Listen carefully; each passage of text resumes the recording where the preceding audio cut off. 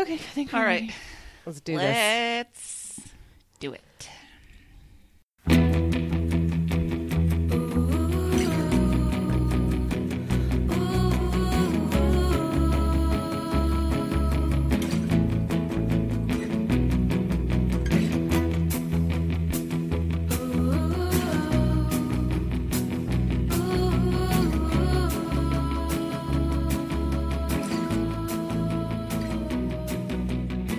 Welcome aboard the Little Red Bandwagon, the podcast inspired by a podcast that might be too beautiful to live. From the Stick of Butter Studios in New Brighton, Minnesota, I'm Ann Lundholm. We have entered October, the spookiest of months, and so it's appropriate that today we're convening the coven. We've got a lot of potions to brew, some spells to perfect, and of course, men to curse before we get to our hallowed day. And by hallowed day, of course, I mean Hillary's birthday. Yay! Happy birthday month, Hillary. Thank you. Yeah, fuck Trucktober. I don't care about Trucktober. No, it's my no. birthday month. And joining me from Middle Aged Mamish Studios in Austin, Texas, you've heard the woman herself, Hillary Livingston Butler. Good morning, Hillary. Good morning. I'm impressed with myself that I got a curse word in before I was even introduced to the podcast. My dad will be so proud. Good morning. And rounding out our trio from Home Sweet Money Pit Studios in the North Rosedale Park neighborhood of Detroit, Michigan, it's Meredith, the MVH Van Harn. Good morning, Meredith. Good morning, Anne. You're ahead of us all because you have 3 familiars. As a I do. witch. Yes. And I do have a black cat, and he loves to sit on my shoulder. It's like All ready to Salem. go. Yeah. Oh, that's that cat's name. I have been trying off and on for months to remember the name of that cat. I love Salem. And the Melissa Joan Hart, Sabrina the Teenage Witch. It's not a good show, but Salem was low-key very funny. So It was very funny, but very creepy. I found the animatronics really unsettling. I couldn't watch it because of that. One of my favorite memes, which, we'll talk about memes later, but one of my favorite memes is Salem just like filing his whatever claws. His claws, yep. Well, as always, we'll handle some LRB business. We'll bring you our final full TBTL week in review. We'll do some housekeeping, and we'll let you know how you can get involved with the show. Let's get into business. Yes. We are making a new show, guys. Yeah, it's happening. A new show, a different show. I wanted to do a quick update for everybody.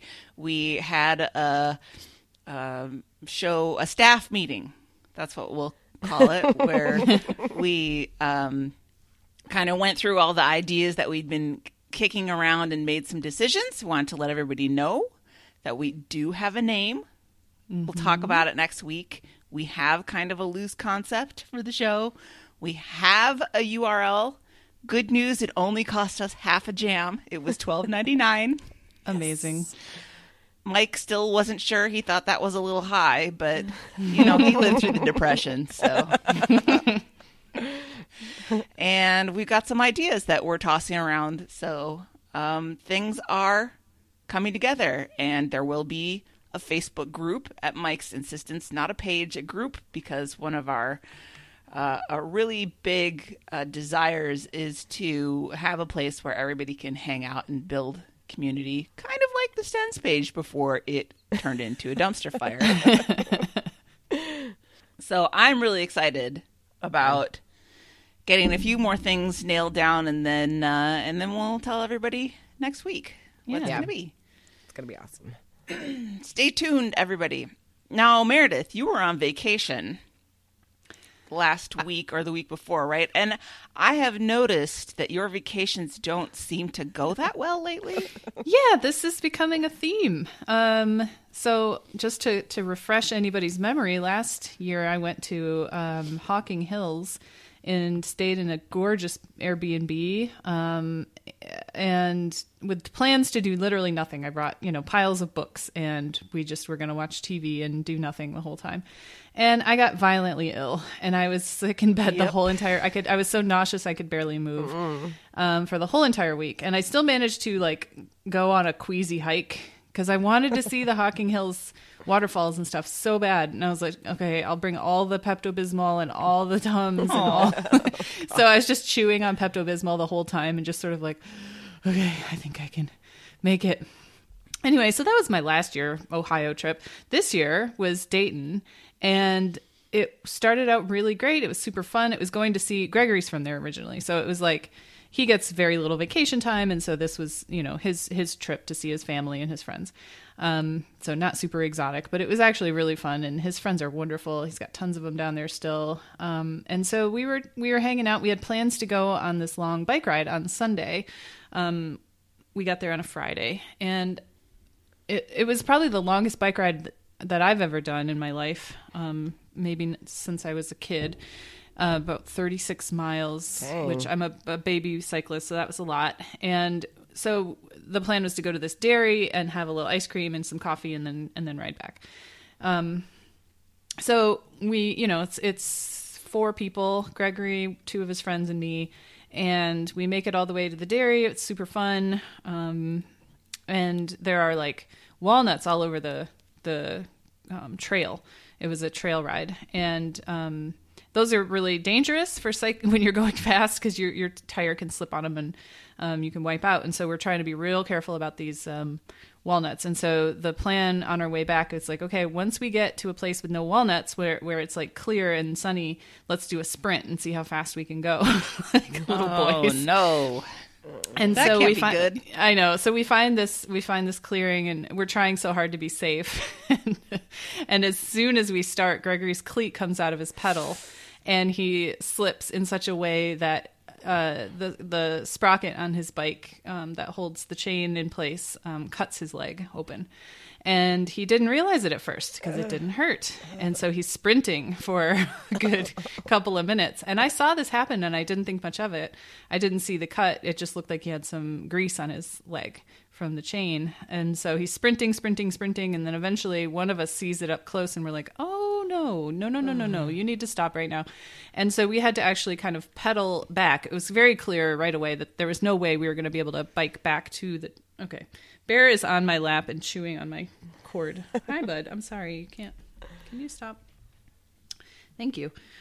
So it became very clear that we couldn't get back to the car. It was about 10 miles from where we were parked.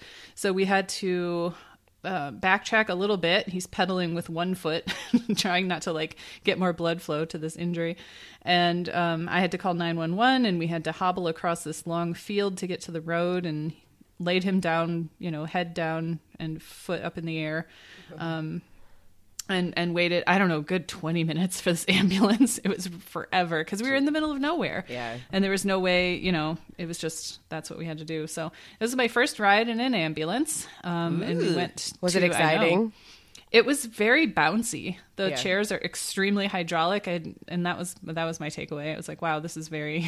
You drive over a little stick, and the whole thing was bouncing in the air. But he ended up being fine. We had to go and get him some stitches, X-rays, make sure there was no metal in it. It was really a dirty cut, so there was a lot of cleaning. And he's extremely squeamish, so he couldn't look at it, and was just trying to not even catch a glimpse of it in a reflection of something silver in the hospital room. That's how squeamish. I was just like, oh God. So I took pictures of it getting sewed up and stuff. It was kind of cool. So I think maybe trips are cursed. Maybe just trips to Ohio are cursed. Yeah. Yeah. But I feel like we should try one more time and just see, first time it was me, this time it was him. Now what's going to happen the next time? Maybe we'll just get killed, That's probably it.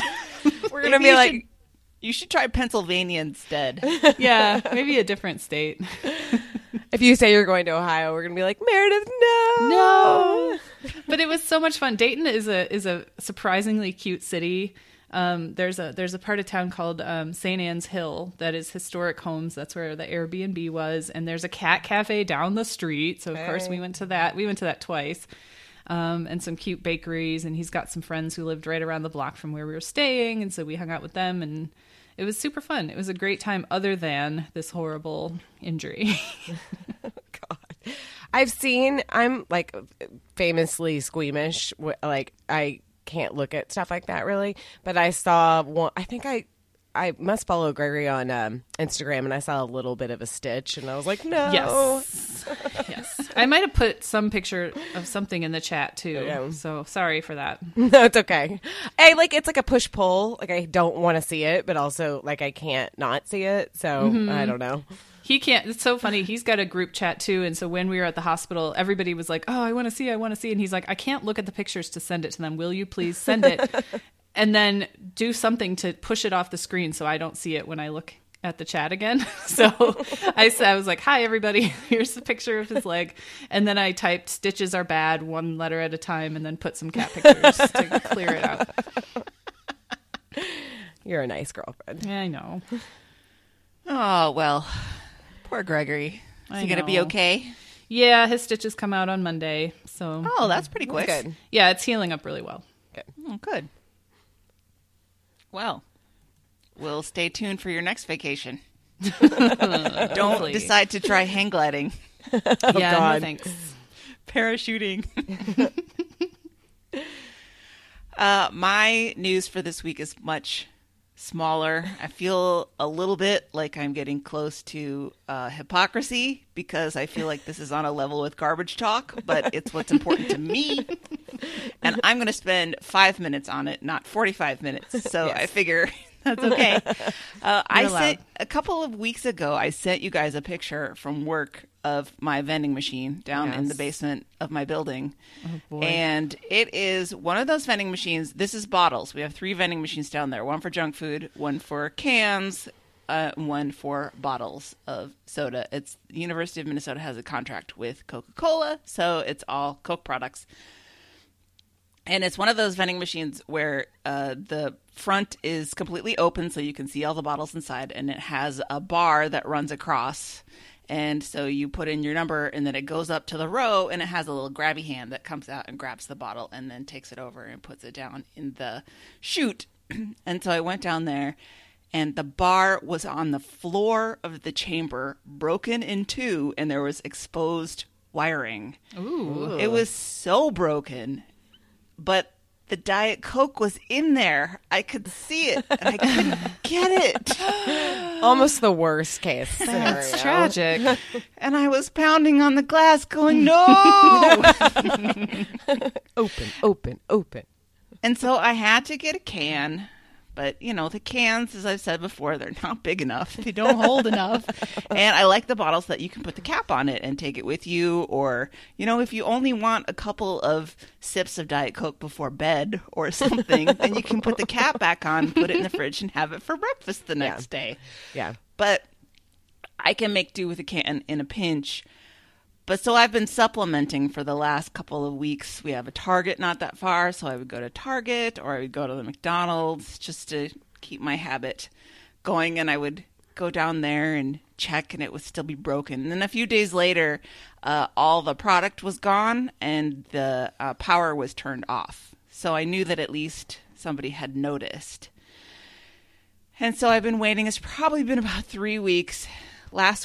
Monday. It was Monday of this week. I went down to get a can of Diet Coke, and I pushed the button, and a Coke Zero came out. And you're like, this is bullshit. Excuse me. This is unacceptable. I know I didn't push the Coke Zero button by mistake because it's 2 buttons down from the Diet Coke. So I was scared. I didn't go down and get a can until Thursday when I was like, please, please, please, please, please. And it was a regular Diet Coke. But this has been a very big part of my life for the last disruption. 3 weeks. Yes. Yeah. So on Thursday, the last time I was down there, the old machine was gone. The new machine was in. It was powered up, but it hasn't been filled yet. So I'm hoping that my long national nightmare will soon come to a close. That's horrific. And people are like, well, Anne, why don't you just bring Diet Coke from home? Number one, I do. I always bring one to start me off in the morning. But the problem is, if I brought a 6-pack of Diet Coke, I would drink a 6-pack in a day. Yeah. Yeah. If I bring one from home, then I drink that one, and then I only go to the vending machine twice during the day. So I cut it in half. Yeah. So I'm doing my best. And it's good for you to get up and walk around, you know? Yes, That's so thank you. important. Yeah. I think you're doing the right thing. Maybe take a little walk outside, although now it's getting to the point where you have to put a jacket on to It's too labor go intensive. walk to Target, and it's I just love sort it. of a hassle. But anyway, that's my Diet Coke anxiety. It's been difficult, but I think Sounds I like can there's make a light at the end of the tunnel. You'll be all right. I sure hope so. You will. You're going to make it. You're going to make it through. We're I here for believe you, it. Anne. Thank you. Now, Hillary, you're having a different kind of existential crisis. I am. I mean, this is kind of goes in line with like the theme of me. I'm starting to feel old and I don't want to. Okay, this is my quandary. In Austin, you know, it's sort of known for music, whatever. But like in October, they have ACL Fest, which is 2 weekends of, you know, I think it's similar to, what's the one they have in Seattle? Bumbershoot? Like, I think it's similar to that, you know, a bunch of musicians and bigger names and smaller names or whatever. I've had no desire ever to go. I've never been before because, well, yes, I can be like kind of wild and adventurous sometimes. I really don't like the idea of, well, I don't like crowds, but not like in a part where like it harms me or anything. What I really don't like is I hate waiting in lines. I hate waiting in lines. I also hate thinking like if I'm somewhere, how many steps it's going to take for me to get home. Like it's like it seems like a prolonged process for me to get home. Like you have to take a bus to go get your car, or you have to wait for the Uber or whatever. I don't like it. There's never been a band that I'm like, yes, that is like, I really want to go and I'm super psyched about it and it's like worth the hassle. This is why another thing, like I don't like skiing because I don't like schlepping anything. I'm like, this is too much work for the amount of pleasure I derive out of it. So anyway, I've never been, but this Sunday, not this weekend because it's going on right now. And fuck that. I don't want to go. It's like 95 degrees today. I have no desire. That sounds terrible. And I see pictures of the masses. Next weekend, though, it's mostly the same groups. Like Guns N' Roses is the headliner on Friday, which I don't need to see. Like a Botoxed Axl Rose. I mean, I like Guns N' Roses just as much as the next person, but no. But on Sunday of next week, it's supposed to be like 75 degrees, which is like cold for here right now. And it's going to be like Lizzo, Robin, Casey Musgraves, and now all these people that I really, really love. And I'm trying to battle. I don't have a ticket. I'm hoping somebody will just, like, by the time it gets to Saturday or Sunday, they'll just be like, somebody take this ticket for $25. I'm trying to battle my, like, I'm trying to be young, and it's, like, really not working because it just seems like a hassle, but I really want to go. Like, all of those ladies, I really want to see them. And It'll Bumper. be a hassle. I'm trying to be young, but I'm so tired. I'm so fucking tired. I'm so tired, and it just sounds... You have to bring like a clear bag. Like you can't just like bring your purse and I don't know, but I don't know. We'll see. Like to be continued if I follow up with it. I told Dave last night that I was thinking about trying to get a ticket and he was like, okay. Like he was very like dubious of my plans because really on Sunday I just want to like sit down and not do anything. So we'll see. I've never been. If anybody, like people in Austin that listen, if you have a ticket and you want to give it to me, also you can do that. I've never been. I've lived in Austin for 11 and a half years, and this is I've just never gone. So anyway, get at me. I think these sort of things are always hassles. Yeah. But if it's somebody that I really want to see, I never regret it. I know. Like I even did Coachella. I was much younger. Wow. I was definitely music festival age at that point. But even then I was like, ugh. I know. But I did it because The Cure was there and Radiohead was there. Yeah. Actually, The Cure is there tonight, I think. Or they're there next week. And I was like, that would be kind of fun. They were wonderful yeah. in 2004 or whatever that's worth. But I do, gosh, when I read I mean, there's so many people that are coming to this, and when I read the really small, like, people, like, Oh, yeah. I have no idea, which is fine. Like, I don't need to have an idea. I am almost 41. But I have never heard of any of these people. Like, not even like, oh yeah, I've heard of them. Never. Like, not any of them. It's wild. That's usually my experience with the small print. Yeah, exactly. So stay tuned. I think as I get older, my guiding principle is, are there porta potties that I would have to use? If so, I'm not that interested. I know. No. Yeah. Yeah, seriously. I braved that for Wu-Tang a few weeks ago. Oh. But I just didn't ever have to go. So the porta potty problem was non-issue. Yeah, get yourself good and dehydrated I before was you go. super dehydrated. Yeah. It was very hot. And you can't break the seal, like, Right. ever. Yeah, no. Yeah. You know, this is a side note. At my wedding, we had to have a porta potty because we had it at a house, like at somebody's house, but it wasn't like a big house. And most of the stuff, almost all of it, was outside. So we were like, well, we don't want them to be like going inside. And also the plumbing like really couldn't handle whatever, 150 people or however many were there. So we had porta potties. I am classy. Have you ever seen a fancy porta potty? Yes. Hillary? Yes. They're nice. So, We didn't yeah. have those. They're surprisingly, like, they have wood floors. It's very weird. I've only ever seen them in Texas, of course, at rich people parties. They're amazing. Oh, porta potty For talk. the oil industry, is that where you saw them? Yup. Oil parties? Yep. Yep. The oil industry. I mean, true. Yes. All right. Let's go back to Meredith. You've had some other illness in the family boy. that we do Yeah. want to talk about. You just can't catch a break. I know. I'm having a rough time. Poor baby Link has bladder stone. And I found out, I don't know, Wednesday. Yeah. Wednesday, he, sort of I was downstairs cleaning the boxes because I clean them every day. And he was down there and he tried to go and there was nothing. And I was like, oh no, that's very, very, very dangerous, especially in male cats because they can get blockages. And when they have blockages, they die like within a day. So I had to take him. That's why it was so urgent. I missed a lot of our meeting because I was at the emergency vet with him. Can I ask a blockage of what? What is blocking? Well, I mean, it's going to get a little gross. But sometimes it's stone material.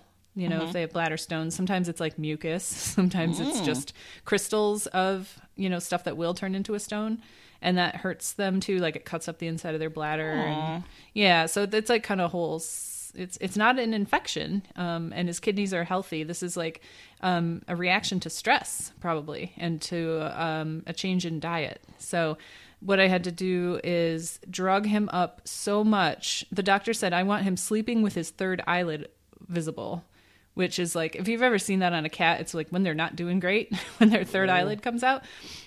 But she wanted him that relaxed as a way to combat the stress that he's feeling. And she said, there's nothing, you're not doing anything wrong. It's just some cats don't deal with, if you drop a pencil, most of them would be fine. This one is not.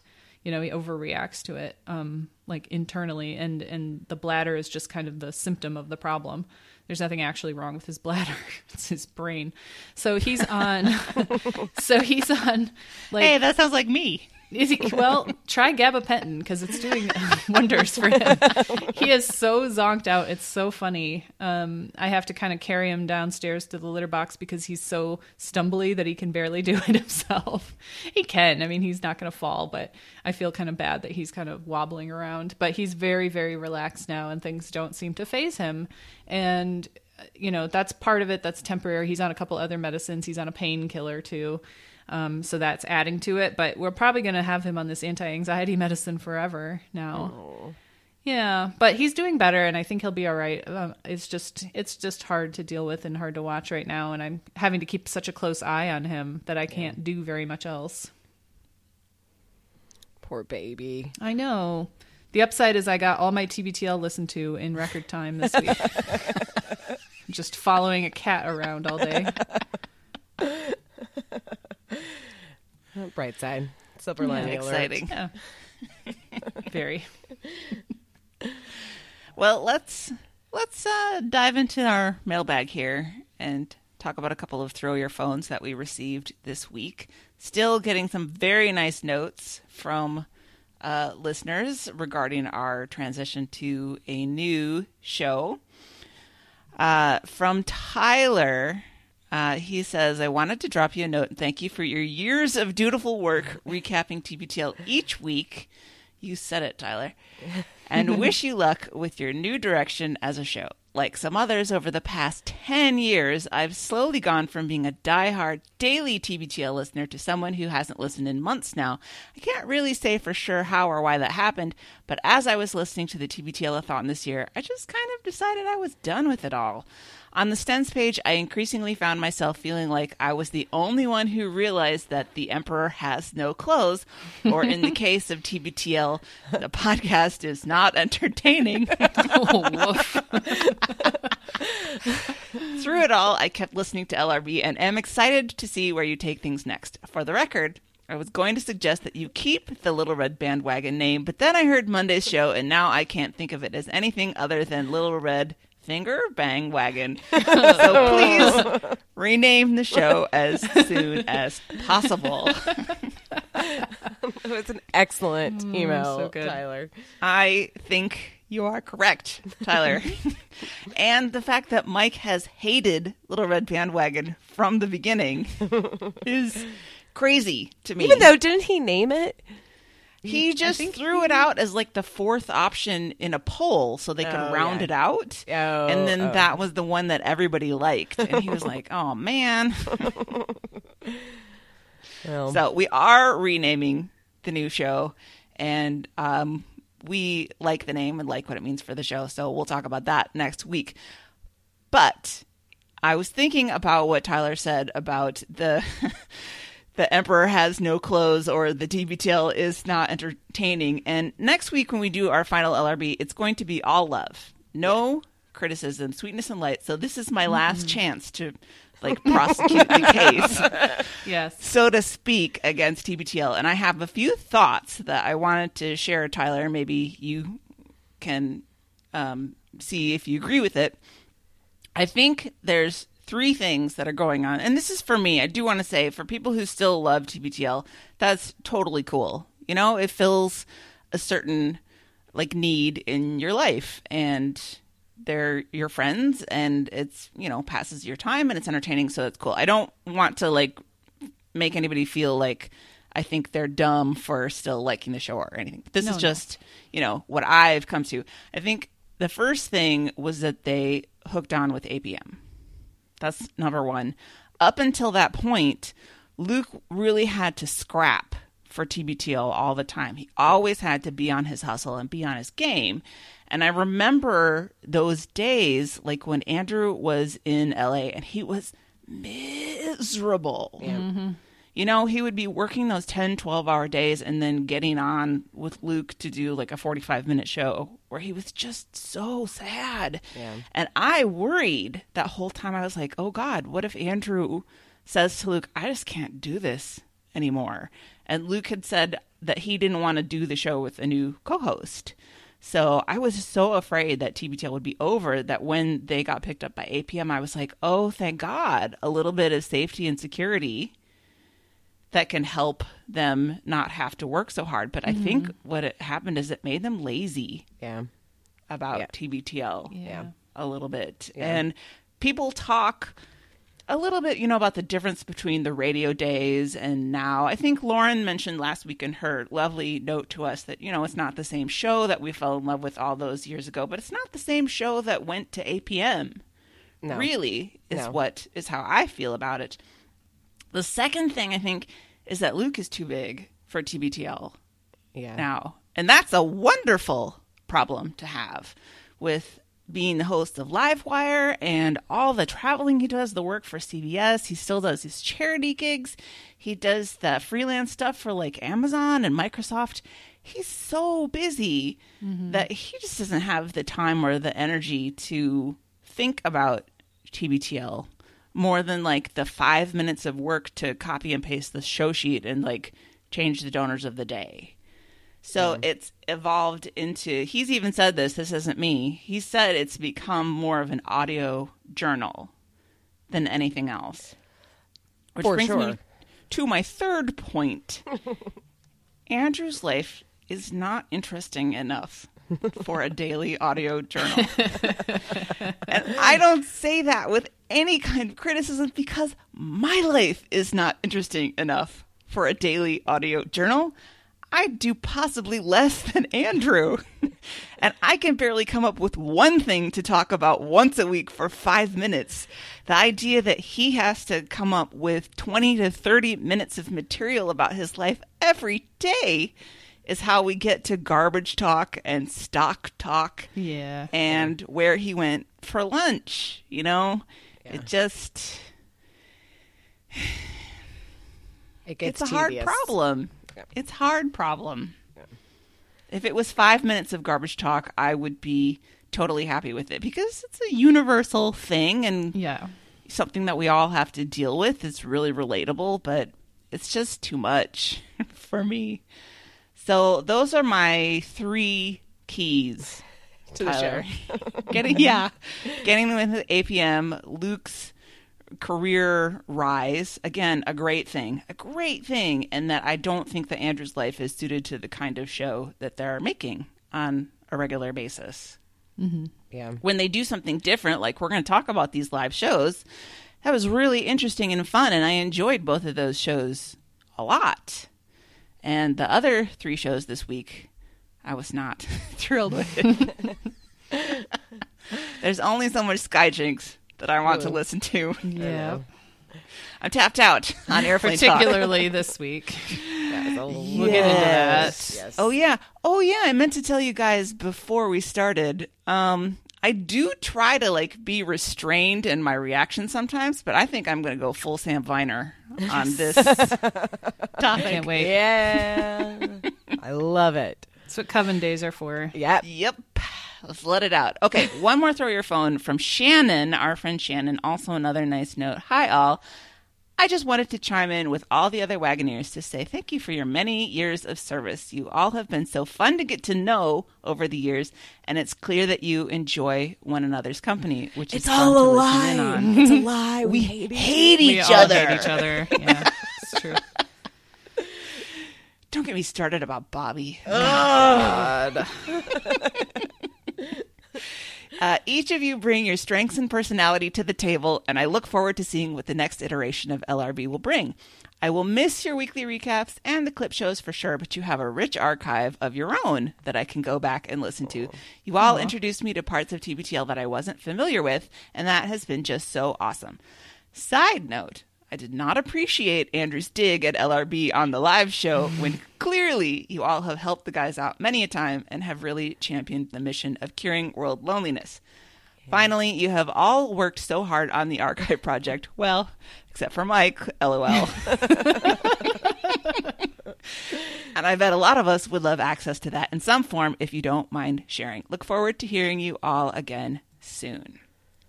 Thank you, Shannon. As for the archive project, I feel confident that we will make it public. It needs a lot of work. Christy and I have mentioned this before. We have some people that hit the submit button 3 or 4 times on their write-up, and so there are multiple lines with the same recap, and there's some number issues where people just put in the wrong show number or the wrong date, and all of that has to get sorted out. And maybe I'll go through and correct some spelling every time people spell Carrie's name wrong. Yes. Yeah. So that Luke's wife's name is spelled correctly in the archive of the show. But I think the plan is that we'll make that available to people. It's too much good stuff to not let everybody dig into if they want to go back and listen to TBTL. So we'll definitely do Toongus that. archive. Exactly. And also, thank you for your comment on Andrew's dig at us on the live show. We're there. LRB is the place to go if you want to be nasty. All right. I mean, I guess we deserve some of that, but it's a little bit punching down, don't you think, guys? That's what I was thinking the other day. I was like, they're just punching down. We're punching up. They get paid Yep. to do this. Andrew makes a salary that can support living in Seattle off of this. So I don't know. I find it like they're such sensitive man babies. It's exhausting. Yeah. It's hard when you're a delicate flower. Yeah. No. They just have a lot of feelings. Let's do one more thing in business. We got a fax from our friend Alan, who is our first-class faxer. It is a non-butt fax, or so he kind of says, although we may have to discuss that. He sent us a nice note with that. It says, "Greetings, soon-to-be former LRB gang. I have sent voice memos to Anne and Hillary, but figured a fax would be more appropriate for the group." Yes, I was sort of helping Alan test out whether it would work to send voice memos the way he wanted to do it. First, sorry for my lack of butt faxes. I found some good ones, but they printed out so dark, I knew the fax would be totally indecipherable. I will keep looking. Thank you, Alan.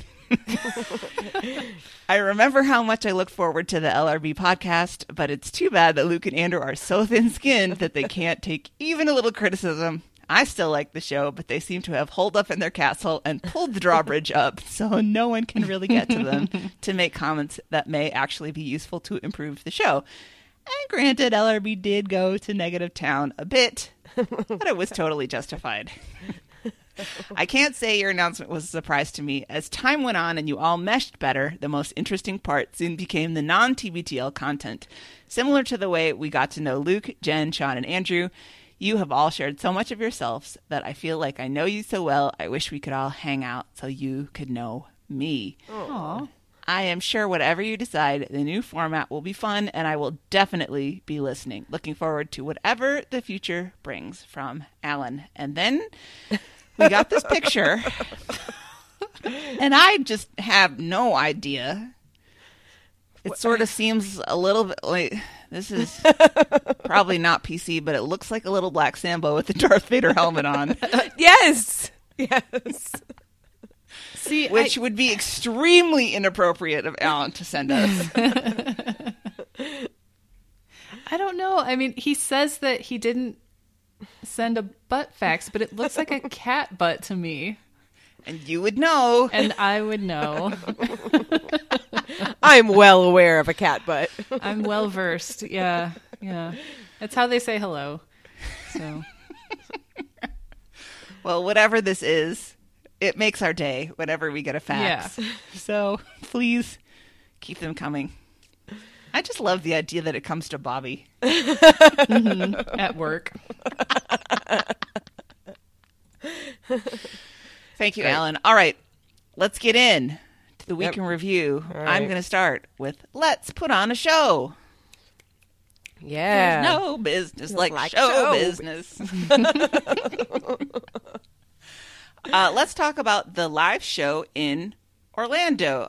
They had terrible notes in the show descriptions for those. They're just like, our live show. And I'm like, ugh, I actually have to take notes for this again. So I wrote down that Maria Elena reps for Waffle House. Boy, on she the is show. enthusiastic. She was great. She Yeah, she really was. seems to believe in the dream of Waffle House. Yeah. Yeah. I've never been to a Waffle House, right? We don't have them here. When I saw the pictures that people were posting of it, I was like, oh, that's not what I pictured at all. I thought it would be more like a Denny's or a Perkins. No, they're Or small. something. They're but small. it's like a diner. Yeah. Yeah. Like a real, just Yeah. with a counter. Basically, I thought, Yep. how can you possibly do a show in there? Who thought this was a good idea? Well, and it always made me nervous because I think they're all built out relatively the same, meaning like there's a counter and then it's not like movable tables or anything. Like they're Right. all in the Built. floor. They're built in.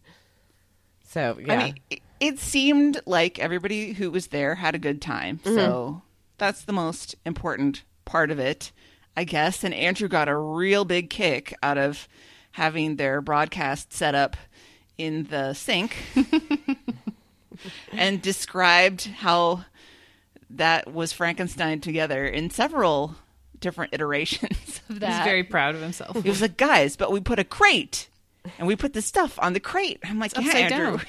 Got it the first couple of times you said it. But the Waffle House people seem to be like all in on having them do this like weird thing there. So great. Luke orders hash browns during the show. I'm not entirely certain that I got it all, but I believe they were scattered, smothered, covered, diced with jalapenos. I don't know what the code is for jalapenos. They didn't say. Yeah, that's an extra bonus because I don't feel like that's traditional. And he didn't want mushrooms and he didn't want ham, right? Those were the Yes. two that he didn't get.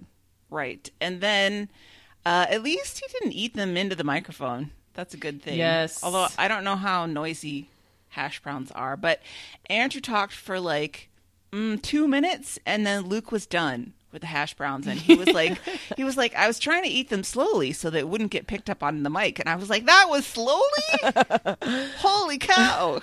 Well, and I've been to a Waffle House and I've gotten hash browns. They're not small. It's not a little dish. That's not like a side. It's a huge plate of hash browns. Luke and I eat alike. I mean, it is my major character default. It's a real negative in my life. I consume things so quickly. Yes, I have a bunch of people in my family, but it wasn't like anybody was ever stealing my food. Anything that's in front of me, I consume it somebody's going to take it away. It's embarrassing. I do too.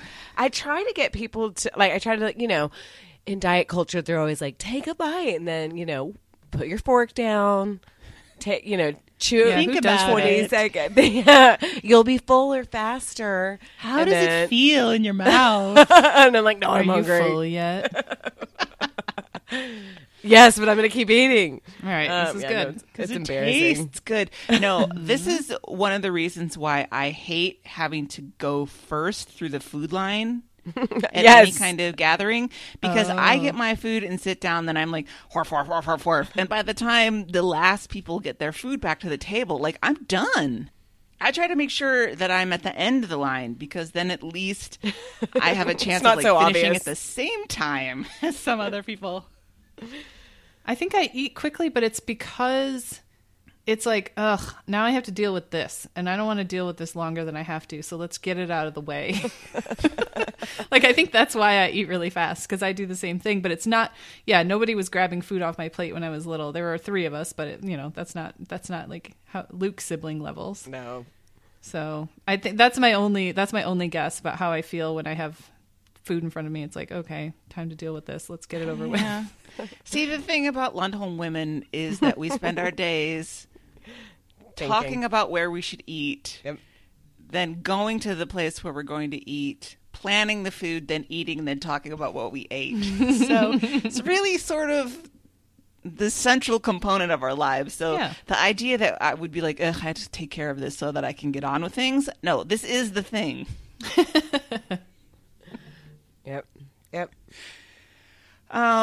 Let's see. Listener Nick, the perfect 10, gets his moment in the sun. He's been on the show before, but this was, a Nick-focused segment. I mean, it's part of the reason they went to Orlando in the first place. And Nick is just, I think it came through on the show, but he is just such a nice guy. Yeah. If anybody wants, we had him on the show a few years back now. I think it was the first interview that I was ever a part of. I think Mike drafted me in not long after I joined the show, and Nick's clip was the time that Luke and Andrew went on the roof to watch the Blue Angels, and Andrew got so scared he had to go inside. Which is, of course, an all-time classic TBTL clip. So people can look that up. But they gave him a quiz about Orlando, quote-unquote, culture, which was mostly boy bands. I kind of wished you were there, Hillary. I mean, I was like raising my it. hand. Call on me. I have a lot of feelings about this. And they read an email. Was it an email or voicemail? I don't remember at this point. I don't either. I don't remember. It was one of the two from listener Bonnie, who was at the live show, and Andrew was like, "Bonnie, are you here? I'm going to read this." Oh yeah, it was an email. I'm going to read this, just so you know. And Bonnie was talking about how she went to a TBTL live show in Chicago, like probably 10 years ago, and got so drunk that Jen kicked her out of the after party. Wow. Oh, I feel for you. That Like, sucks. was she jumping on stage? I think It sounds like she was interrupting karaoke. Yeah. Oh, She was like, "This is group karaoke." I'm helping. That sucks. I think I've told this story on the show before, but when I went to Seattle for the anniversary, we went from Rebar to whatever Seattle's best karaoke. I mean, it's like around the block, literally around the block. But they I was very concerned that they weren't going to have alcohol. I don't know. They weren't going to have alcohol at Seattle's best karaoke because I'm a child and I'm like, I have to drink. So I partook in something that's legal in Washington State and then started, but by myself, which was not a great idea. And I started to walk around the block and Jason and Jen were there. So I was like, oh, I'll walk with them. And I kind of teetered on my, not heels. They were like wedges. They're not high at all. And was sort of stomping around. And Jen just looked at me like, Hillary, are you okay? And I was like, totally, I'm fine. Totally fine. Totally fine. And then we got to the place and she, thank God, walked in. I remember I gave Bobby a hug and then I was like, I gotta go. I gotta go back to my hotel. So she didn't kick me out, but I feel sad that was the last time I've seen Jen. It was just me shuffling down the street, unsure of anything. I feel you, girl. I mean, not to make you jealous, but I sang karaoke with Jen that night. I know. Yeah. I remember being at Will's the next day and you told us and I'm like, fuck, what's wrong with me? I got myself in trouble all by myself. Ugh. That's okay. I mean, these decisions are spur of the moment. Things happen. I mean, they don't happen to me because I'm so scared that I never do anything fun, just on the off chance that it might go sideways. But you did have fun, and I was the after school special while you were triumphing. I'm like, having to get Hillary, go home, get in Hillary, an Uber. I keep wanting to say, oh, we've all been there, but then Anne has not because she's better than us. I know. Meredith and I are the bad kids on the corner. Come over. I've made fool of myself plenty of times. No, remember, it's not because I'm better than you. It's because I'm broken. No. I think we all are. We just drink to deal with it. Yeah. So do either of you have any final thoughts about the Orlando show that you want to share before we go on? I just thought Nick was really charming. I thought it was really fun. Yeah. Yeah. I think the And best it's thing- cool that my favorite part was when he won the Everlane gift card and he was like, wait, really? Yeah, that was cute. Like, oh, you're actually doing something like that? Okay. It reminded me, every time you get to hear the community aspect of TBTL, I'm like, oh yeah. Yeah. That's what made the show so great. Mm-hmm. And Luke and Andrew's sort of genuine appreciation for their fans at these times, which, let's be honest, they don't necessarily show the rest of the year. When, as Alan says, they go into their castle and they pull the drawbridge up. That really reminds me that that this is a thing that we all do together, and that's what makes it special. Yep. All right, let's talk about the second live show in Brooklyn. 2 nights later, John Hodgman was the guest. I love Hodgman. Me too. Yeah. I just do. I think he's such an interesting personality, and he's a little bit prickly. Yeah. But I think, I don't know, I think part of it is real, and I think part of it is, what he puts on as his persona. Mm-hmm. But I find it so interesting, and I think that he was actually sort of warmer and less prickly than he is in a lot of the times that I've heard him before, because he can really take no prisoners sometimes verbally. Yeah. And I didn't get the sense that he was doing that. He was giving them a hard time, but it's like he knew that he wanted to tone it down a little bit. If you want to go toe-to-toe with Hodgman, you have to be super quick, which Luke is, and super verbal, which Luke, I would say, kind of is. Let's say B+ on the verbal stuff. Yeah. And you have to be super knowledgeable, which Luke isn't. No. But he's curious about the world. Yeah, he's curious about the world. So, I've been getting into the Flophouse lately. Oh, yeah. And they're good friends yeah. with Hodgman. They've had him on a couple of times. And watching Elliott Kalan go toe-to-toe with John Hodgman is something, let me tell you. Yeah. Someone who is just as quick and just as sharp. I'm like, wow. It's like verbal fencing match, which this wasn't really at TBTL. He was very nice and very congratulatory to them for making it to 3,000 shows, although he did at one point claim that this was all a long-range prank Yes. for him.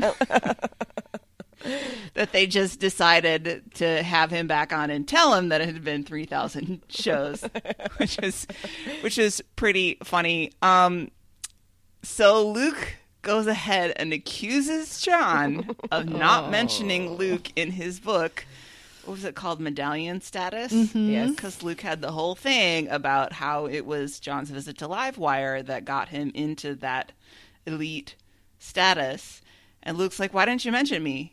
And John's like, what? And he goes to the page and reads the passage about Luke. That made me feel so secondhand embarrassed for I Luke. know. I know. Oh, Well, because he's like, didn't you read the book? He's like, just part of it. And you're like, I haven't finished it yet. I didn't get to page 267. Oh. Ouch. It also was a major burn when Hodgman was like, congratulations to you, Luke, and you also, other guy. Yeah. It's like, well, you're also here. Poor Andrew. It was pretty funny. Oh. So since Hodgman does this Judge John Hodgman podcast, Andrew decides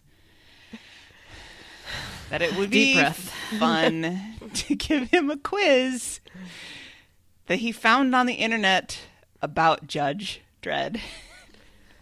And Hodgman is not having it. Nope. People. It is something else. And Hodgman's like, but I don't know anything about Judge Dredd. And I was thinking the problem with Andrew's quizzes is, number one, they're nothing you ever have any chance of knowing the answer to. So you just have to randomly guess. Mm-hmm. Mm-hmm. And number two, they're so long. So Yeah. long. So long. So long. And they do that on Wait, Wait, Don't Tell Me, right? They pick a topic that the guest ostensibly has no way to know the answers, but they only have a multiple choice of 3, so you have a better chance of guessing, and they only ask 3 questions. Yep. Right. Yep. And so it works. But the way Andrew does it is not great. And I actually wrote down a quote.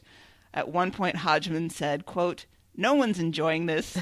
Keep going." Unquote. I think Hodgman was being kind of self-deprecating a lot of the time. Like, his negativity, I think, was about himself. Yes. If you listen to what he was saying, he was like, I'm not good at this. I'm making this quiz bad. I don't think he was, because I think some people thought that he was being mean to them.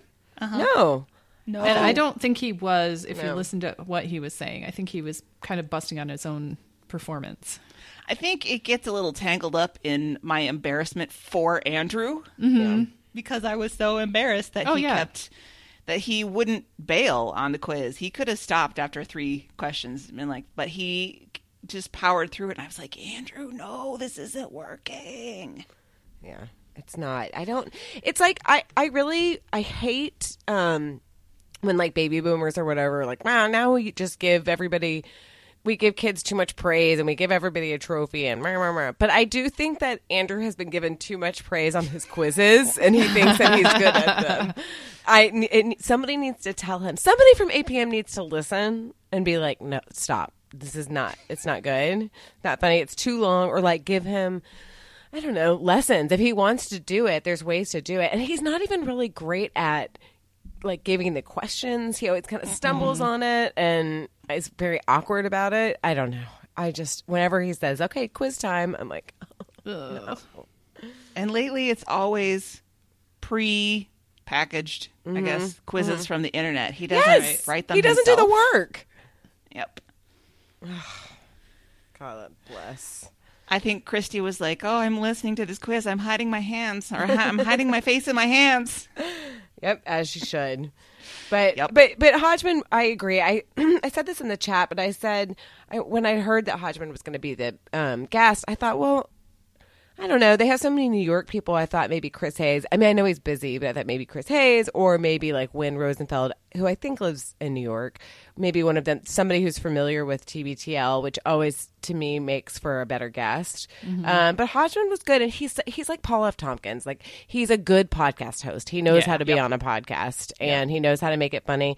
Like Michael Ian Black used to be like this, but then he almost turned too mean, where you're like, I can't tell if He's mean. He's mean. Whereas, like you said, Hodgman, it just walks that line of kind of joking, but we're all teasing them, so it's okay. You know, it's fine to make light of it.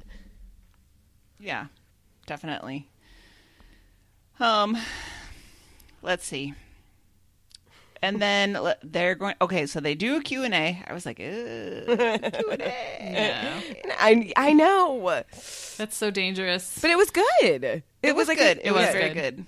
I've been thinking in general, speaking of the Flophouse again, when they do live shows before they start, they always say, now, while you're waiting to ask your question, I want you to think. If somebody else was asking this question and I was just hearing it, would I be interested? And if the answer is no, then ask another question. Yeah. Yes. Don't just be like looking for your moment. Yep. That is a bad use of Q&A. I have a question, but it's mostly a comment. I want to hear myself talk on a microphone. That's what my brother and me live shows, they always do a Q&A, and it is just the most painful thing to listen to. I just hate it. Yep, I do too. Sometimes, like I'll always listen to the beginning of the Q&A, but then if for some reason I have to pause for a little bit, I would say most of the time I'm just like, and I'm done listening to this episode. Yes. Yeah. Because it's always at the end. You can just sort of safely skip it. It's fine. Because it's how do I say this nicely? Oh, well, they're drama kids. Yeah. Yeah. It's not nice of me, but that's kind of those are the people who get up there and ask questions. They're performative and they're clearly nervous, like I would be too. But that definitely comes through in their questions, and it's just kind of painful to listen to. Yeah. Oh my gosh, speaking of drama kids, in my younger days, I think I went with my brother Carl. We went to see a play at the Guthrie Theater, the big theater here in Tynan, and we just happened to go on the night where they were like, hey, there's a Q&A with the cast and the director after the show. And we were like, should we stay? Oh, let's stay. I did not have experience with live Q&As then. Just wanted to stay and watch them talk about it. And the number of people who got up to that microphone and talked for like 5 minutes. Yep. I was like, no, stop. That was like every humanities class in college too was like that.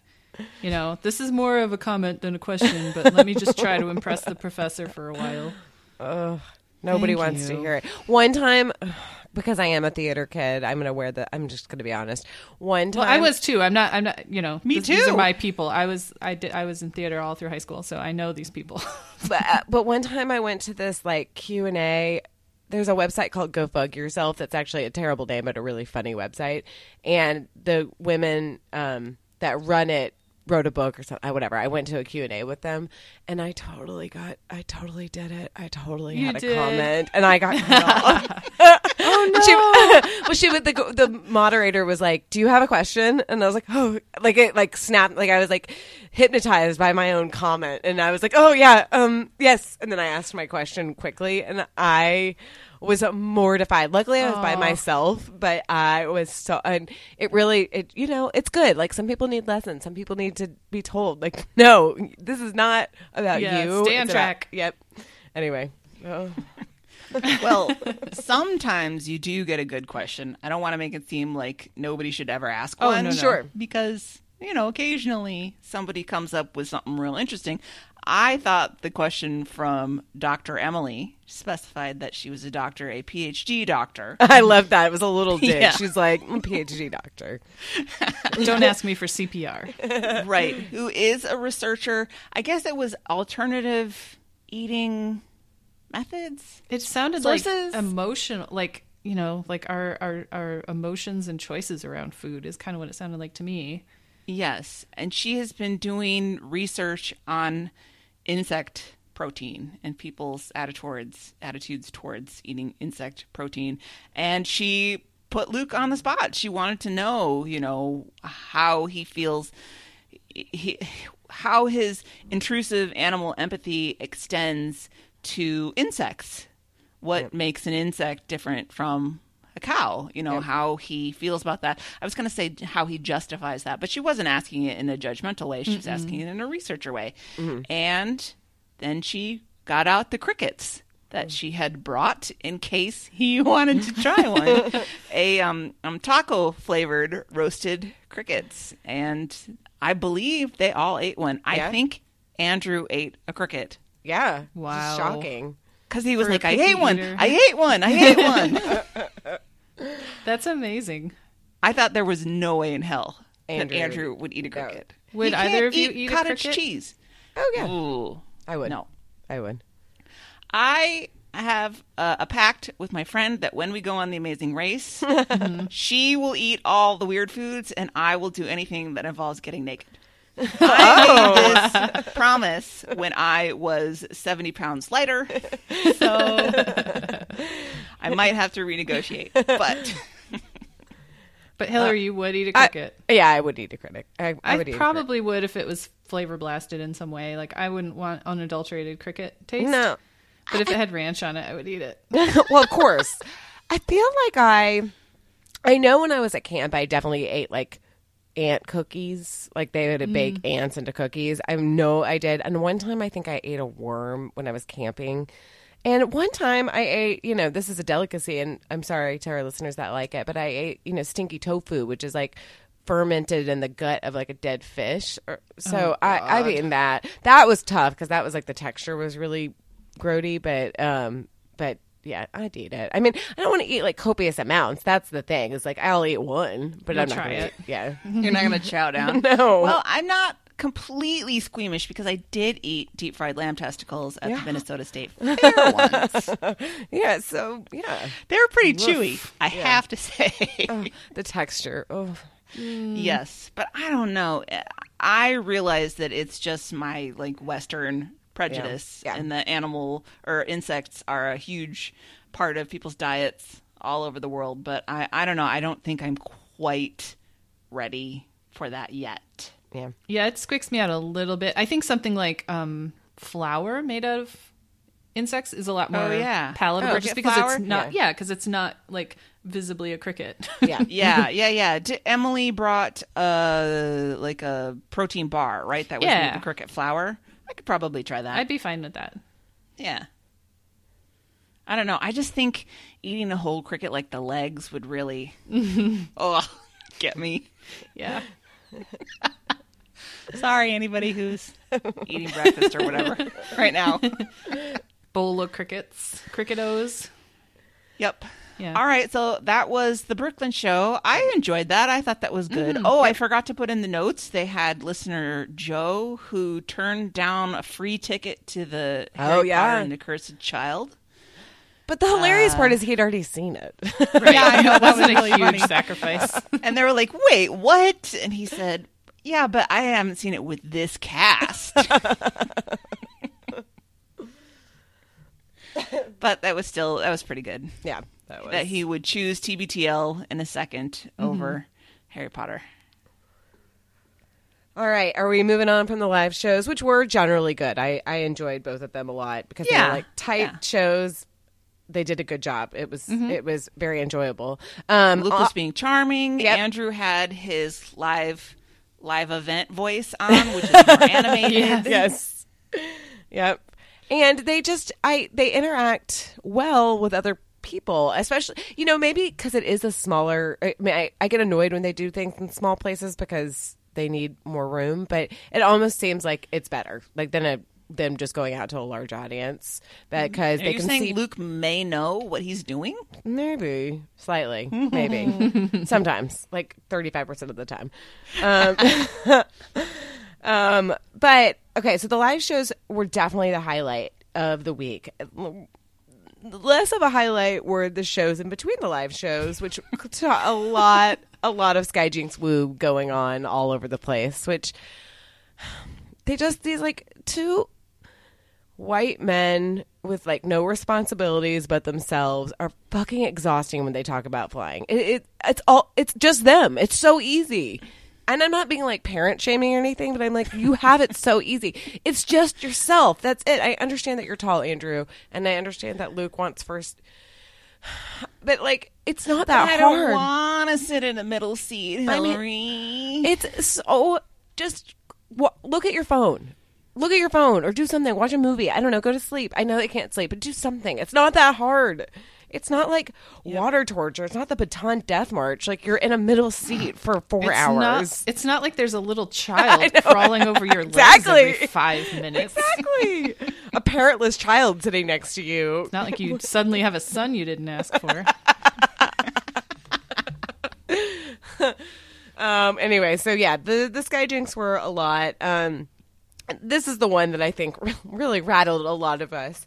On the way to Orlando, Luke was in first class, as per usual, and there was a man that was sitting next to him or 2 seats away from him. Not next to him.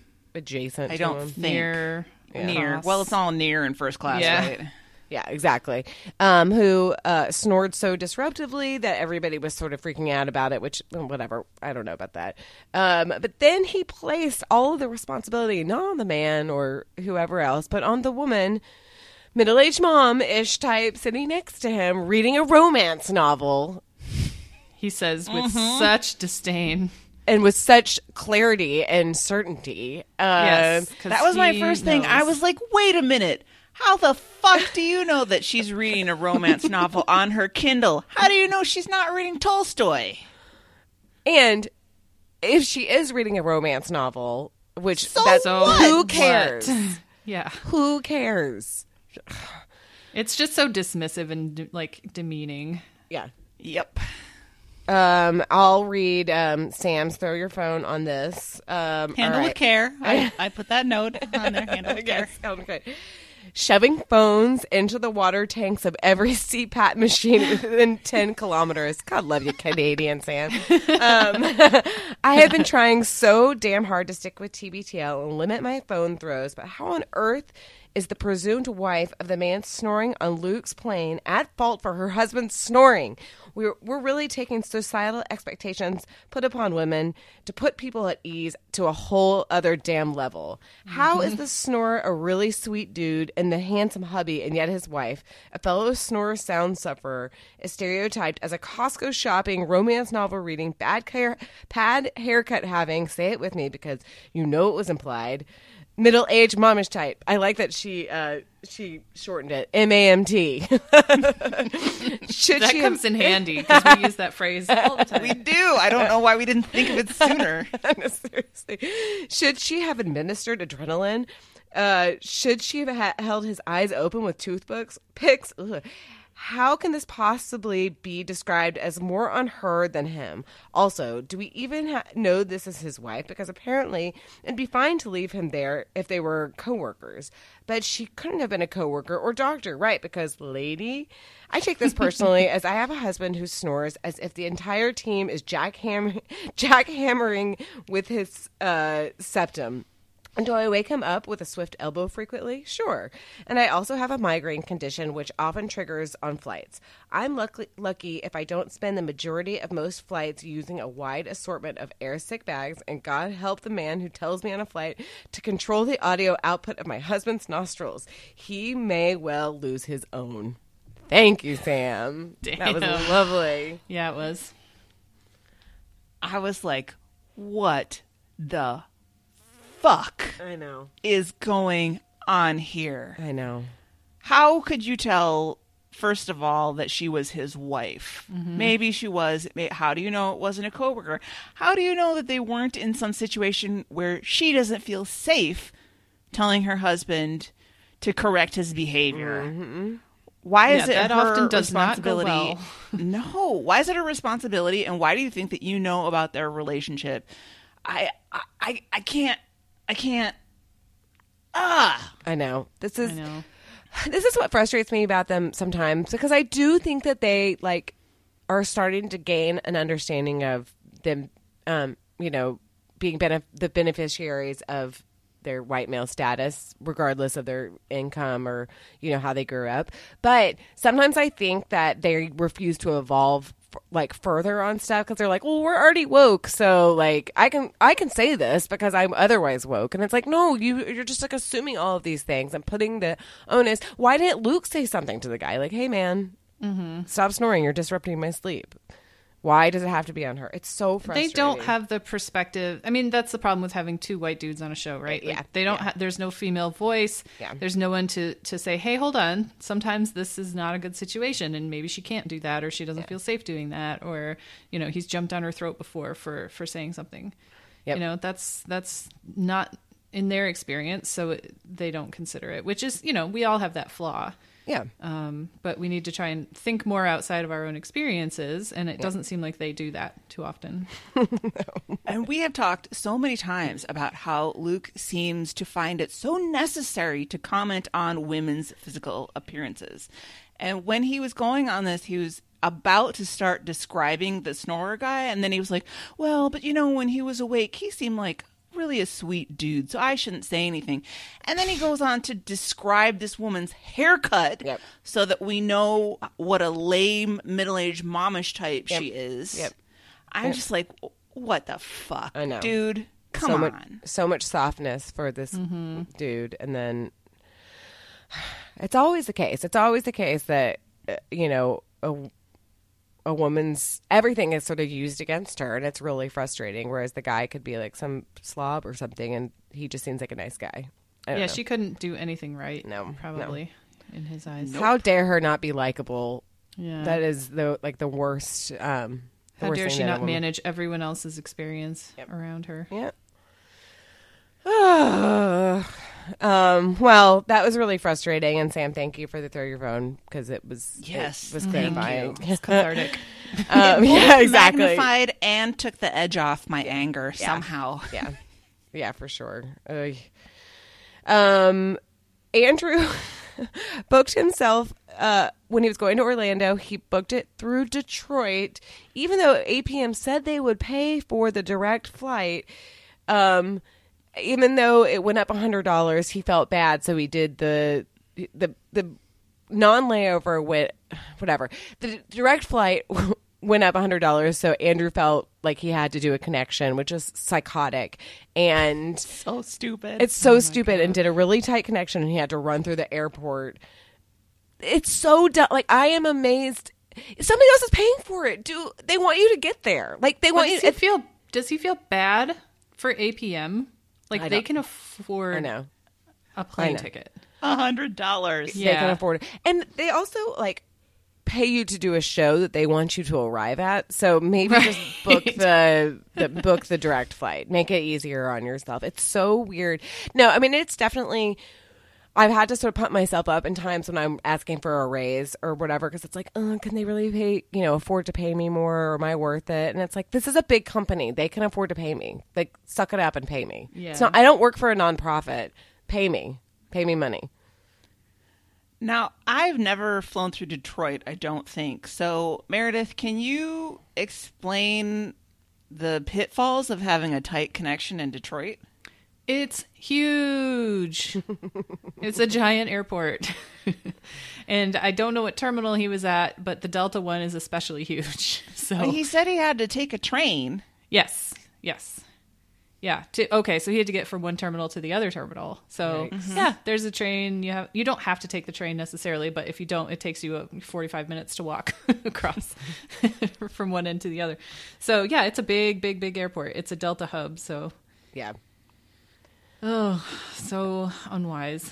Well, and then he got his knickers in a twist because, of course, he was sitting in the back of the first plane. His preferred seat by the toilets.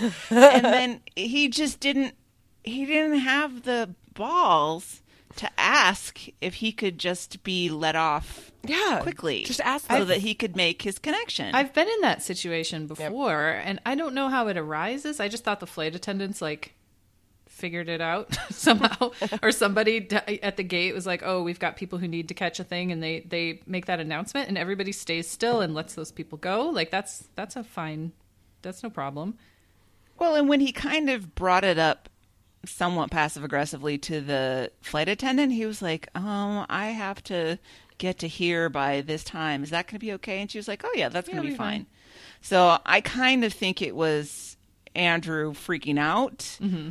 You know, how he wants to get to the airport 3 hours before the flight leaves. I think he may have been, kind of over freaking about the connection time. But well, and he's got an assigned seat, right? Mm-hmm. So I used to freak out about that when I was on Southwest because your boarding position determines your fate. Yeah. So I wanted to be as, in my spot as soon as I possibly could. But I don't care if I have an assigned seat. I'll get there last. Who cares? Yeah. Yeah. We still get there. And then he got stuck. I did think this was a very Andrew thing. Like, to deboard the plane, he got stuck behind a mom with a little girl who was like having fun, kind of swinging on the armrest, taking her time. And Andrew was like, I gotta go. I mean, in these cases, like, I'm putting myself in the position of that mom. I would love it if somebody said, hey, I'm sorry, can I get around real quick? Because I would be like, great, go, please. I don't want anything to be blocking you. I don't want to be the reason like you're going to miss your flight or anything. Just like have some balls and say something. That's all you got to do. Don't stew in your own anger. Yeah. Right. I know he doesn't have the guts to say, excuse me, can you let me by to a 5-year-old girl. She might laugh at him. No, well, yeah. She probably would, but also I would be like, okay, just get by. Like, it's fine. Yeah. Tell my child to move. Ugh. Well, that was really dumb, and he could have avoided it so many different ways, but he did have a little bit of luck on the way back from New York. He, I guess it was a super booked flight. He couldn't, he could only get a middle seat, which we referred to before, where he was just like, this is going to be the worst flight of my life, going from New York to Seattle. I'm like, oh, man, come on. And so then I guess he asked around and pestered them enough that they said, well, we do have an aisle seat if you want it. Turns out, of course, that's what he wants, because that's Andrew. He wants the aisle seat. And he sits down. The only reason why this made me laugh is the woman that he described sounds like my mother. I was like, was he sitting next to my mother? She was talking about her Portuguese hat. I mean, my mom doesn't really wear hats, but just like all the travels she's done, she seems sort of like exotic, and it really, really did sound like my mom. I know it wasn't my mom, but it really did sound like my mom. But they lugged in and having I don't know why it did make me laugh. They had a middle seat that was empty, but Andrew kept going, shh, don't talk about it, which is definitely my way to go. Like, you can't even speak of it because it will be broken if you speak of it. Don't jinx it. Don't wreck this for me. But that is the best way to fly. When I flew to Seattle for the picnic, I had the woman and I had a middle in between. I like the window, but we did have a middle seat in between us that was empty, and it was glorious. I don't seem to have that luck lately. I do try to, when I pick my seat, I always, if somebody has picked the aisle, then I try to pick the window, and then hopefully we'll have that middle between us. But it just hasn't seemed to work out lately. Yeah. I think that mostly flights are like oversold. So it's rare to have an empty seat on there. I really don't remember a ton of times having an empty seat recently anywhere near me. I don't love a middle seat, obviously, but like, it's just a flight, That's right. That's not the fun part. Like, get through it. Flights are not fun for anyone ever. No. There's something you have to do to get to where you want to go. So yeah, exactly. I just sort of like, well, this is my life for 3 hours. Oh well. Yep. Okay, so what are you gonna do? Yep. Well, yeah, lots of sky jinx, both good and bad. Woo. Shall we move on to news you can't use? Yes. Hyperlocal, if you live in New Zealand. They're going to try to eliminate their entire rat population. I guess they're having some problems with their local ecosystem, and the rats are taking over. And as we know, nothing ever bad happens when you try to alter the ecosystem like this. No. So I'm sure this will be fine, and there will not be any other invasive species, and it won't be, Mm-mm. Wait, what did Andrew say? It made me laugh. It was like, God don't make no mistakes. God don't make no dirt or something. Yeah. So what is the purpose of rats? Yeah, I guess that's a good question. I mean, they are food for larger mammals, I guess. Yeah. Or Do crocodiles. What do rats eat? Do rats eat insects? That's I don't know. Do they eat carrion? Pizza in New York. I know. I mean, cigarette butts. I don't know. There's Rats are kind of right? organic street sweepers. Yeah. Yeah, I don't. It seems ill-advised to me. The only thing I can think of that I don't know of anything beneficial that we should get rid of because I think it kills a lot of things are mosquitoes. I don't know please. I know. There's some book that came out a couple months ago about how mosquitoes are the source of like most diseases or They are. most plagues in the world. They've killed more humans than any other animal on Earth ever. They're the worst. That's the only thing I can think of because I don't think that they serve a greater purpose. They're don't food think. for Food. bats. Yeah. Oh yeah, I guess Birds. so. But there are I other guess so. bugs flying around. I guess. What so. if can't we just make genetically modified mosquitoes that don't bite people? Yeah, they have done that. And then And not people here. get And upset about it. I'm sure that'll be fine. That won't disrupt the ecosystem in ways we haven't considered. No, definitely not. It's like all Jurassic Park. Like something bad is going to happen. I mean, our ecosystem is not natural anymore. Like we've destroyed it so much and humanized it so much that it doesn't make a lot of sense to be like, it needs to go back to the way it was. Well, then we all need to die. You know, we need to stop building things and we need to vanish from the earth. Speaking of Jurassic Park, if I may, which of course we all think about when these topics come up. Yes. We had a research lab at the university where they were having problems keeping the heat stable, just the way that the heating system works. So they turned to us for help with that. And it turned out they had to keep a really narrow range of heating because they were studying these frogs. And if you got them outside of the preferred heat band, the frogs could spontaneously change sex. And I was like, Jurassic Park is real. It is. Wow. I've heard of that before. I didn't know it was temperature based. Apparently. That's pretty cool. That's So I guess they've done this successfully in Alberta like decades ago, and it's been fine. I guess ? I don't know. It's interesting. Rats carry diseases, so I don't know.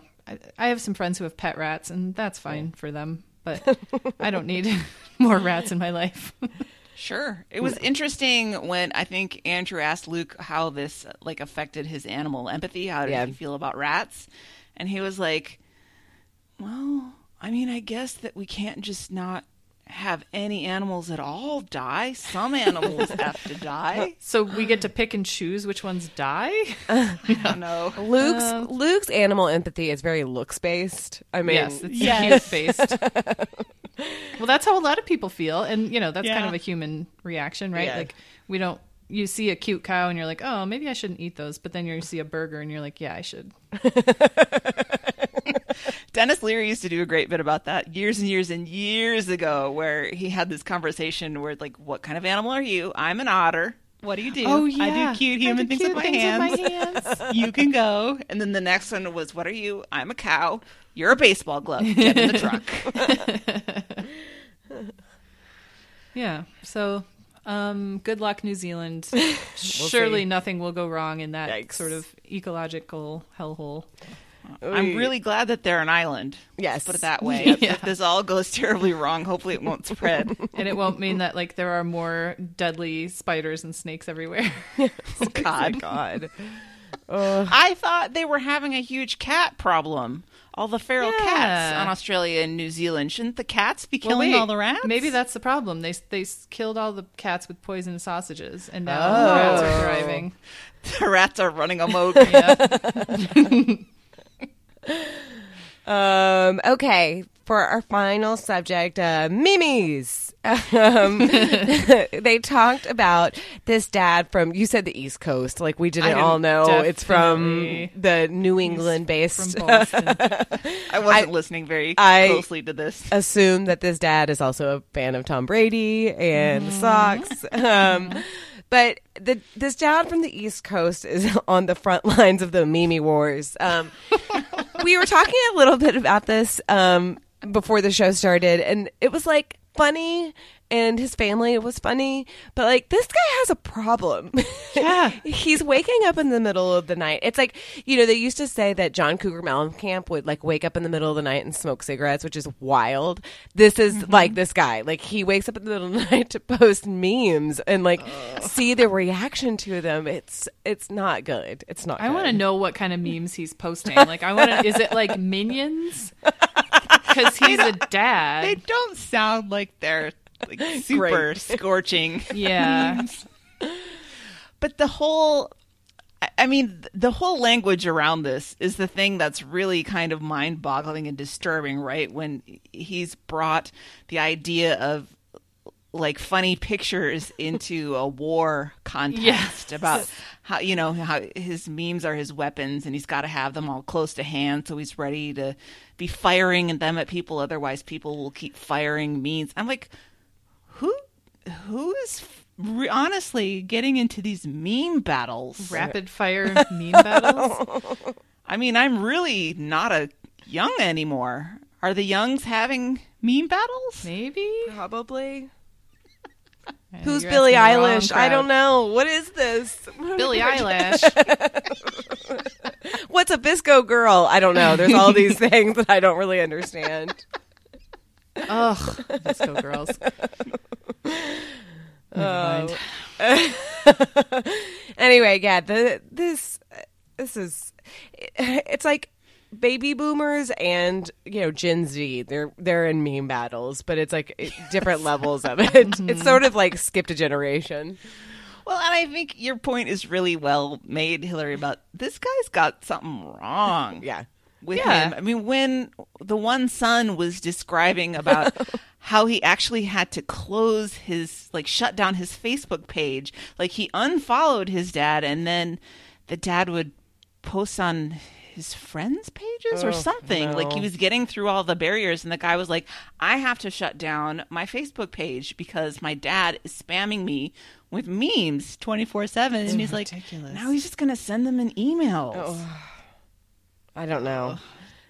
I don't know. It like scratches some itch for this poor old man, but yeah, that's a problem. The way he was describing it sounded very much like a gambling thing where you get Yes. like, oh, is there Yeah. anything this time? How about this time? How about this time? Like he's got to go and get that dopamine drip into his brain or whatever it is. Yep, exactly. Well, That's didn't Luke addiction. say that sounds like Luke with Twitter? yeah. Yeah. Like, what reaction did I get from this? Did people retweet me or people commenting? The answer is no. Always. Almost always. Pretty much not. All right. Well, final thoughts. I had one thing that I wrote down that I just made me laugh. It was such a weird non sequitur when they had Hodgman on the show, on the live show, and they were talking about his television and movie roles, and he said, quote, I've played a wide variety of mustache creeps, unquote. That was really funny. He does look creepy in a mustache. He does. He's got that round kind of baby face. Yep. He also said something about like something ruining his keto or whatever, and that also made me laugh. Oh, I think it was the Cricket protein bar. Yes, How many yes. carbs does it have? Will it ruin his keto? Right. And it had way too many. He's like, absolutely not. Absolutely not. 24 grams of carbs or something. Yeah. That's your whole day's allotment when you're doing keto. So No, he was good. He was really, Yeah, really funny. I laughed a lot during that show. I did too. And I was like nervous about it. Well, not nervous, but I had sort of seen like, I don't know if it was so great. And then when I listened to it, I thought it was really charming. Mm-hmm. Yeah, I did too. Well, there were a couple of complaints that Hodgman interrupted and talked over Luke That's and okay, Andrew, and right. I was like, come on. It's okay.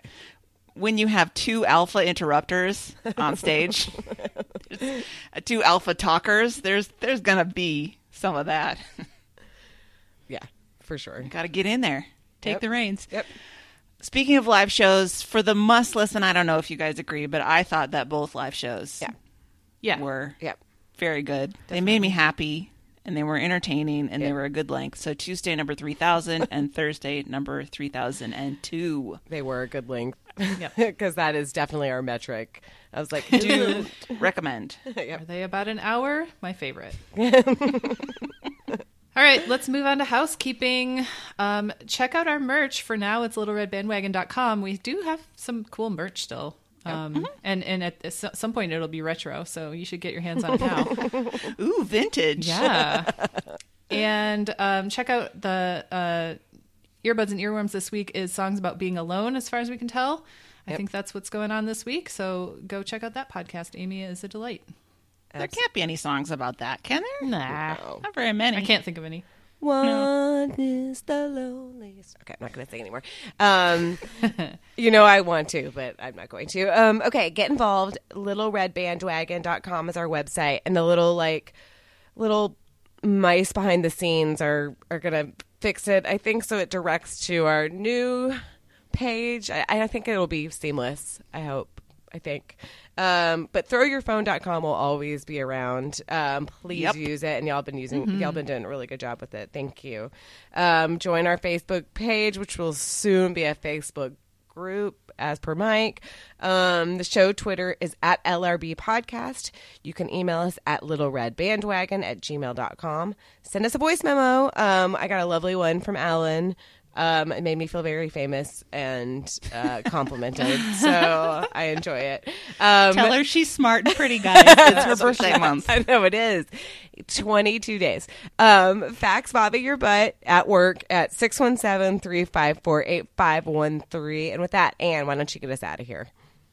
Until next time, this is The Next Party. We love you, Jen. We love you, Jen. I did it so bad, I woke up the kitten, too. Oh, no.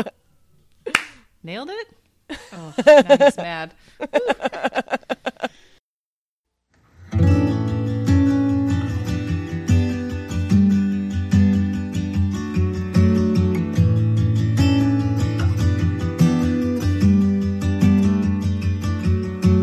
Born in a hurry, always late, haven't been early since 88.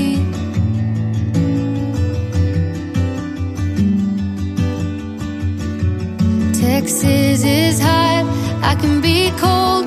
Grandma cried when I pierced my nose.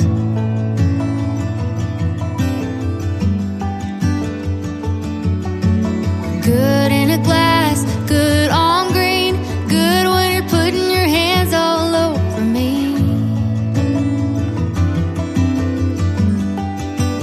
I'm alright with a slow burn, taking my time, let the world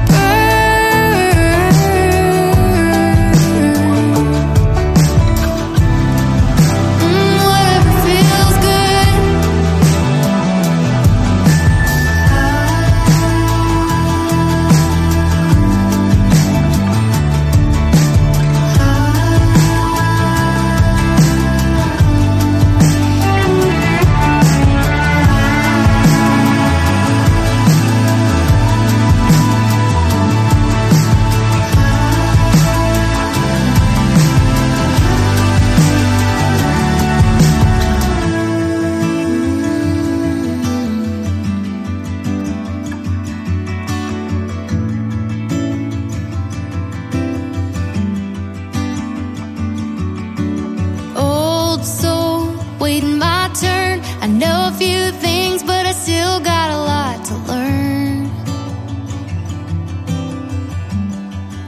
So I'm alright with a slow burn.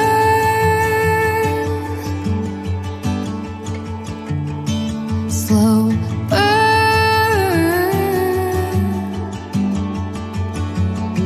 Slow burn.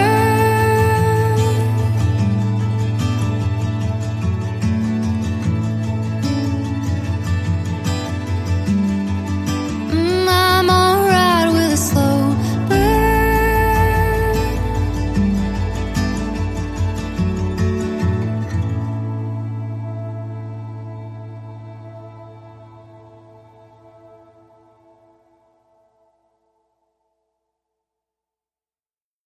I just feel like we should have a cackle for the end of it, like For the Coven episode. We should.